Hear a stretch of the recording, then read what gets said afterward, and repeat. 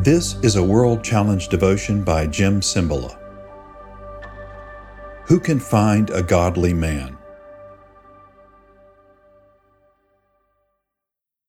People who are ungodly find their pleasure in the things of this world, which change. I recently read about how Elon Musk went from the richest man in the world to number 2. The richest man is now some guy in France. Musk lost something like $20 or $30 billion. If your world is just money, whew, you're in for a roller coaster ride, but that's how the ungodly live. The ungodly not only live for the wrong things, they sneer at God.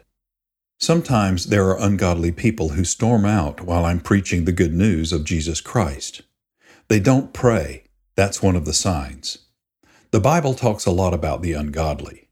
God is going to judge the ungodly. They don't just not care about spiritual things. They mock those who do. One of the signs of godly people is they run to prayer and the throne of grace. Their priorities are God and the things of God. Yeah, they have a life, a job, vacations, raising kids, all of those things. But they're also dedicated to worshiping with others, reading the Bible, serving God. They love what God loves. They hate what God hates. They are devoted to God. It's a heart thing, not necessarily all of these actions. You can be a preacher and not devoted to God.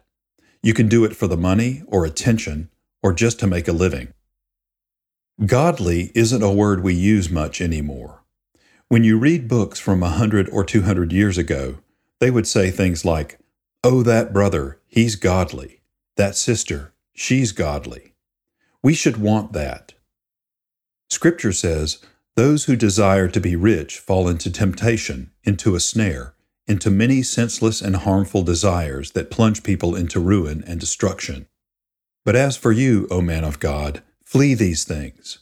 Pursue righteousness, godliness, faith, love, steadfastness, gentleness." 1 Timothy chapter 6, verses 9 and 11. If you're saying, "I promise to be more godly this year," stop. Instead, ask God for the grace of consecration to a godly life. Constantly be asking God to rearrange your priorities.